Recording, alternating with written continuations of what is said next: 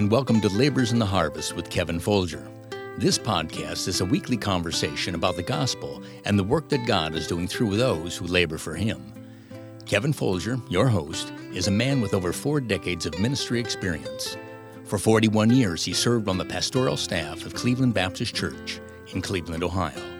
He currently serves as the North America Director of Spiritual Leadership Asia, a ministry that assists those endeavoring to preach the gospel and plant Baptist churches in the 1040 window, with a particular focus on Asia.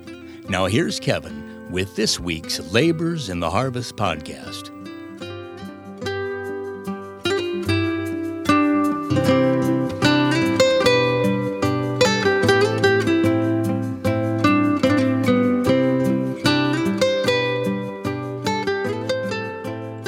Hello, this is Kevin Folger. I want to welcome you back to this next episode of Labors in the Harvest podcast.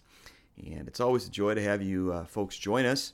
It's our prayer that God will continue to use this particular ministry to be a blessing and a help to those who perhaps God is working in your heart to do something for Him. We think God should be working in everybody's heart to do something for Him. But maybe it's the next step in your life, and you're just not exactly sure how that works for someone like yourself, or that you may feel like you're maybe a little inadequate, that you don't have all the tools or gifts that maybe someone else does. Well, Labors in the Harvest, of course, is just to tell the story of the fact that folks are just like us. God uses ordinary people. He picks ordinary people to do His work and His will and His plan. So we're thankful that you're here today. My guest in this particular episode is Dr. Charles Keene. Today we're going to pick up on part 1 of our conversation that he and I have had recently about his life and ministry. And I think it'll be a blessing to you. So let's sit back and let's listen as Dr. Keene and I have a conversation about working in the Lord's harvest. Dr. Keene, welcome to Labors in the Harvest podcast, and thanks for taking some time to be with us today. My privilege. I'm excited about it. Well, we're excited about having you for sure. Well, let's just take a few moments, if we can, here at the beginning, and let's kind of start and share with our audience what you're currently involved with and by way of ministry. What's your current ministry involvement? My current ministry involvement is getting the Word of God to people that have never had it before. I learned that half the world has never had a Bible. That didn't seem right to me, didn't seem fair, and didn't even seem that was the assignment. And so when I learned that, it's my moorings that I resigned my pastorate of 35 years and went into full-time missionary work trying to get people the Word of God. Well, it's much appreciated, that's for sure. Well, as we kind of get things started, one of the things we like to do is, of course, get folks familiar with who people are. And of course, I've known you for a long time. Our relationship goes back decades, and I'm grateful for that. You've been a great influence and a great friend in my life, and I'm thankful. But just take a few moments, if you would, and share with us about your family, your wife, Mary, and your children. I know you've been married for a while. Yeah. Well, I'm 81 years old, and I've been married 63 years to the same woman. We have 4 children. We have 16 grandchildren and 25 great-grandchildren. Wow, that's amazing. We have a large family, and they're international. We have a family. Part of our family lives in Africa. Part of it lives in California, and part of it lives in Rhode Island. Some of it lives in Milford. And so God has been really good to us with a family that only He could do. And we're so thankful for our family. And we have, I think, 50 some members in our family, and 9 of those families are in the ministry. All of them are saved, that's old enough to be saved. And it's just wonderful. I have a hard time comprehending how good God has been to me and my family. Yeah, it is amazing, isn't it? It's when we think about we start in life and it's just 2 of us, and then God begins to give children, and those kids grow up so quick, and then they get married, start having children, and just it's amazing, the multiplication factor. Yeah, it is. I kind of think of Abraham, So I pastored 35 years in Milford, and God gave us a wonderful ministry there, and I'm glad for that. And then He's given me a wonderful family. I just got back from the doctor. I have good health. So really, Kevin, I'm just a blessed man. That's all I can say. Well, we all are. That's for sure. Well, let's take a few moments. Let's kind of walk back through your life. Where were you born and where were you raised? I was born in Newton, West Virginia, which is very, very rural. I was raised in Akron, Ohio. I was saved in Akron, Ohio, under the ministry of Dallas Billington. I made contact with that church through a bus ministry when I was a 7-year-old boy, but I didn't get saved then. But when I grew up and became an adult and wanted to get saved, I knew there's a church in town that loved poor people. So we went back to that church after many years, my wife and I, in the second Sunday of October 1958, we accepted Christ as our Savior, just to miss hell. That was my total worldview. And God is, of course, very gracious. He did that for me, but did so many other things, as you well know, that in His grace.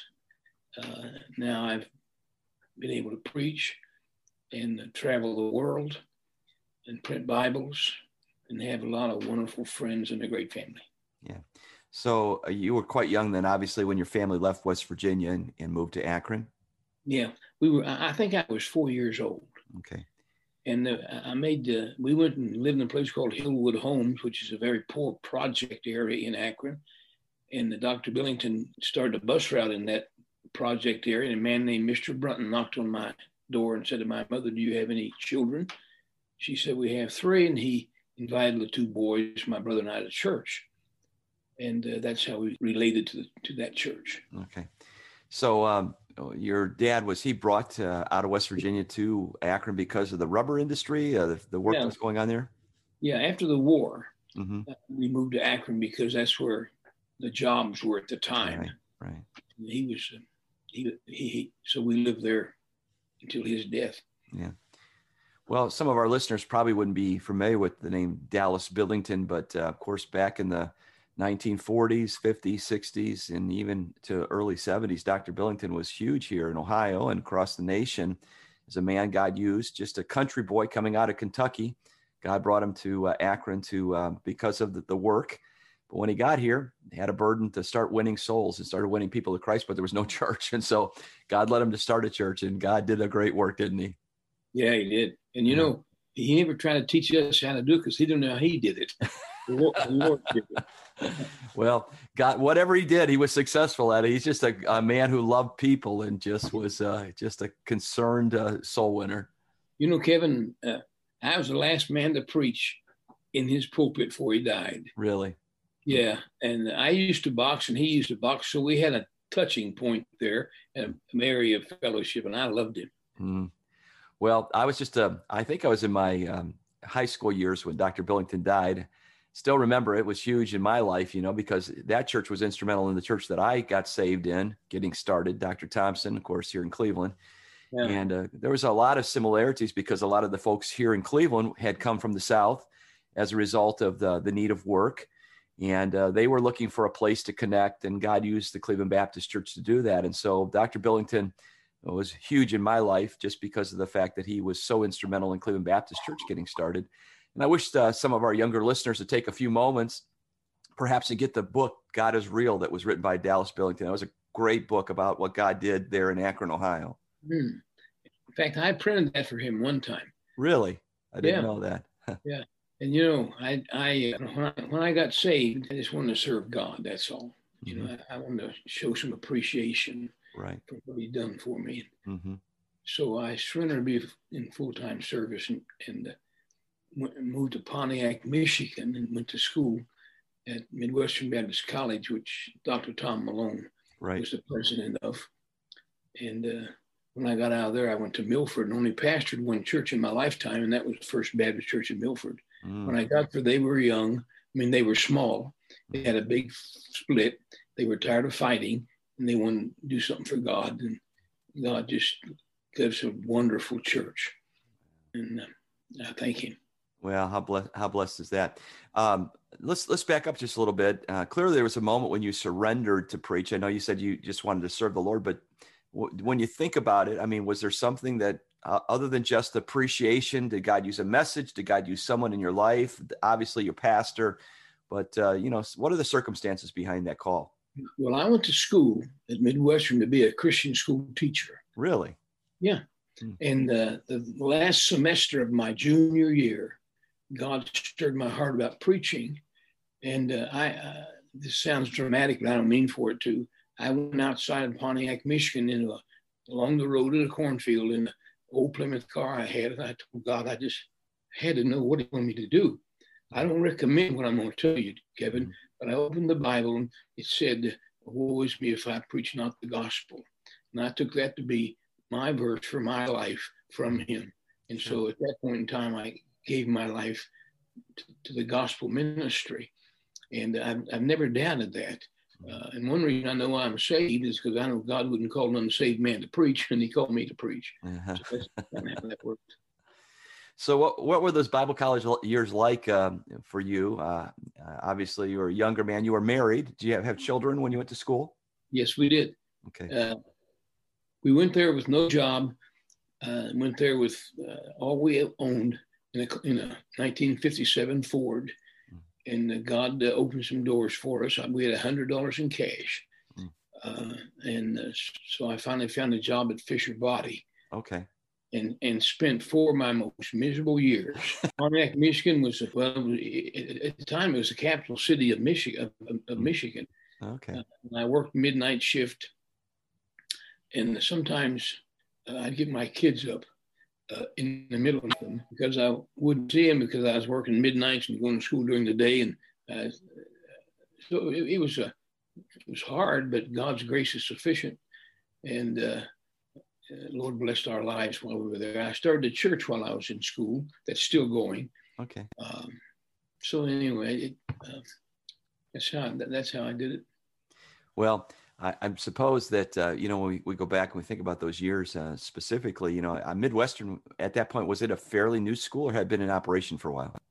No, it was fairly new and it was small. When I went there, there's less than 400 students. Okay. When I went there, they were still meeting in the church building. While I was there, they built a building, nice building, Dr. Malone did, and then we had school in the school building. It was, I believe, produced some really good men during that time. Yes, sir. Dr. Malone would have been a man in his, 30s or 40s when you went there, or maybe a little bit older? Yeah, he's probably in his 50s. Okay. He was, of course, he was my mentor and a great friend. I was at Paul Verity's funeral. He was just a good friend to me and took me under his wing. So when you finished, what year was that you finished the college there? Finished in 1964. 64. Okay. Went there in 60, saved in 58, went there in 60, went to Milford in 64, Dallas Billington, Glenn Stockton, I know you know the name. Sure. And Glenn was the pastor before me, and they had a problem, and he left, and it wasn't his problem either. He left, and Dallas Billington said to me, Charles, there's a little church in Southern Ohio, and they're looking for a pastor, and they owe me money. And he said, I think I can get you in. So I went down there in Canada, and I was surprised, but they took me. Yeah. Well, we're going to stop our conversation with Dr. Keene right there today, and next week we'll pick up that second part of our conversation as we discuss his college years and the first steps that God took him on after getting out of college and starting the pastorate there at First Baptist of Milford. Dr. Keene's an unusual man, and I wanted to take the opportunity to sit down and have this conversation with him. And I thought that it'd be beneficial for those who perhaps are thinking about ministry and realizing that God just takes simple, ordinary people and uses them to accomplish His great and divine purpose. Well, we're always thankful for those folks who would take a few moments of their day to listen to our podcast. And if this has been a help and a blessing to you, please reach out to us and let us know that. In just a few moments, our announcer will come back and conclude today's podcast with the exit. And as he does that, he'll give you some information about how you can get further information about us and how you can make contact with us at our website. Thanks again for listening, and join us again next week for more Laborers in the Harvest podcast.